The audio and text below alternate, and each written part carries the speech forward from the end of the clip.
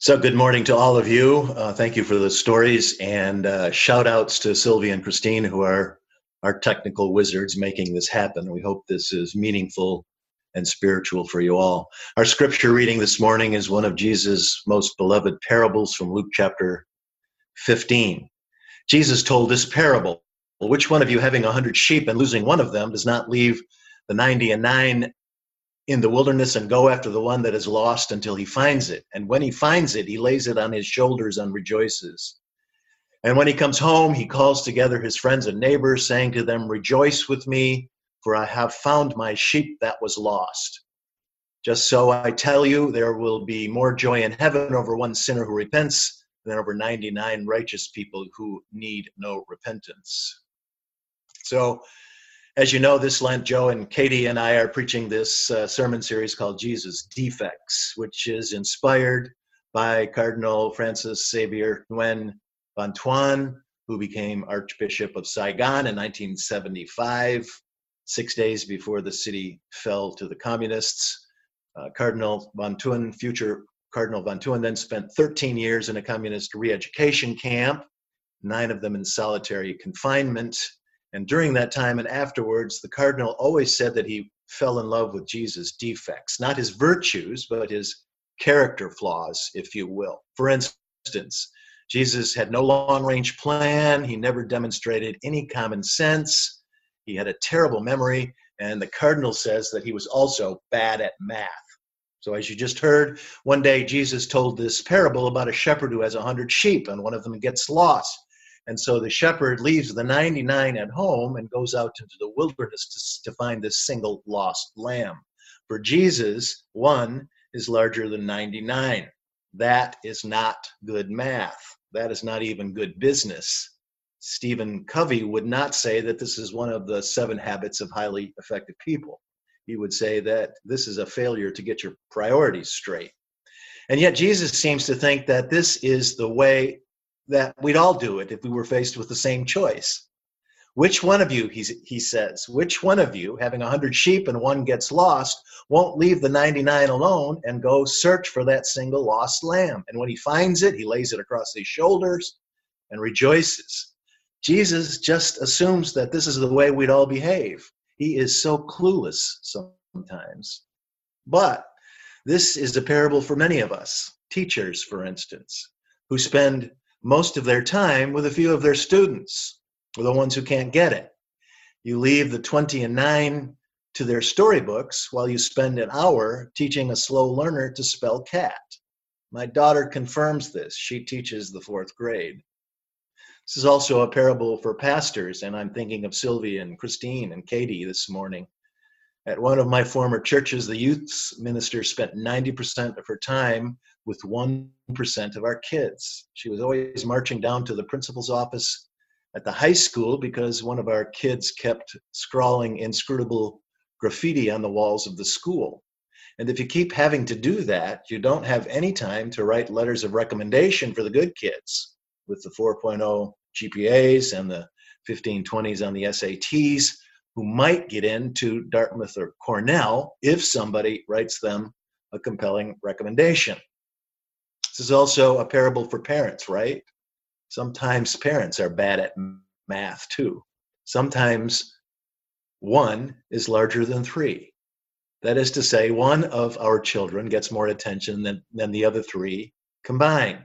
It's the lost lamb that eats up all our time and energy.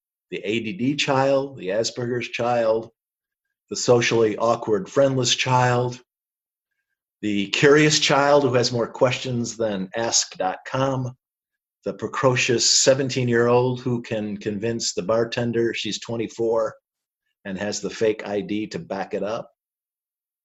Sometimes you have a dream child who doesn't need a parent and raises himself without parental intervention, and another child who takes 2 of you working full-time, a guidance counselor, a therapist, 2 godparents, 4 grandparents, and a friendly truant officer.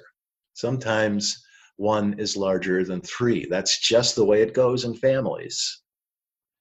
So Kathy and I got hooked on this Netflix series called Atypical. Anybody watch Atypical? Oh, I can't see you. You can raise your hand anyway. So Jennifer Jason Leigh plays the matriarch in a family with an atypical son and a neurotypical daughter. Older brother Sam is autistic, and younger sister Casey is neurotypical. Casey is popular and attractive and kind and wise for her years and a track star to boot. And Sam, the autistic older brother, is the one who gets lost. And Casey is one of the 99 who don't need the shepherd's oversight. And the show does this wonderful job of showing how much of the family's energy Sam absorbs and how the self-sufficient daughter sort of gets lost in the shuffle. It just hurts over and over and over again. Casey is hurt by her neglect, by her parents forgetting her, but she understands.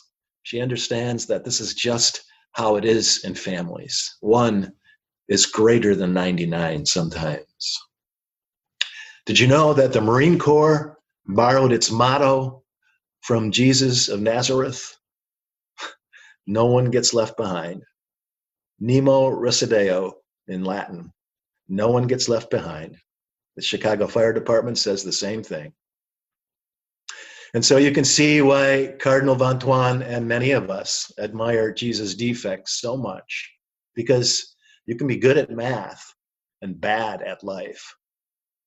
Hoarding 17,000 bottles of hand sanitizer and then selling them for $40 a pop is good math, but it's not a very good life. It's a shrewd calculation, but it makes you a horrible neighbor and citizen. Likewise, you can be bad at math and good at life. Those doctors and nurses who are treating patients with homemade masks and face guards, they're bad at math. They think one is greater than one. They think your health is greater than their safety. One can't be greater than one, but bad at math, good at life. Thank God for them, because they're the only way we're going to get through this.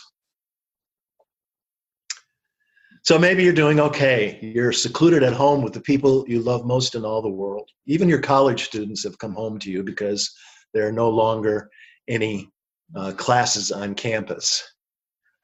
And also your young professionals who can't go to work anyway, so they fly home from New York or San Francisco to be with you where they feel secure. And so maybe you have a job that you can accomplish almost efficiently at home as you can in the office. My commute to work this morning was literally 9 seconds long. Maybe it almost feels like a sabbatical for you after a long, hard slog of travel and deals and presentations. You can catch up with your Netflix backlog or start slashing away at that towering stack of novels and classics and New Yorkers that you've neglected for years. Maybe you are part of the 99 safe at home in the fold. But that doesn't describe all of us. Some of us are feeling alone and lost in the wilderness, far from the fold. Maybe they live alone with no family nearby. Maybe they have elevated risk factors like great age or compromised immune system or asthma.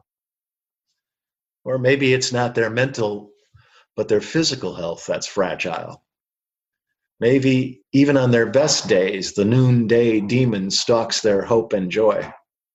And now with no human companionship and empty streets and empty trains and shuttered taverns and cafes and gyms and clubs, crowded hospitals, bare shelves at the store, a collapsing stock market and a shriveling economy, it's just the perfect storm. Maybe they worked for a hotel or a restaurant, but no longer. Maybe they're alone, and maybe they feel lost in the wilderness. And I'm not trying to minimize those challenges, but I wonder if it would help if in their lostness and their aloneness, they remembered that somebody is looking for them, and that someone is the Good Shepherd, and the Good Shepherd has left the rest of us 99 to look after each other, because the shepherd knows that we're capable of that. There is someone looking for you, and that shepherd will not stop until she tracks you down and brings you home. We'll make it. We'll make it. All shall be well. All shall be well. all manner of things shall be well. Amen.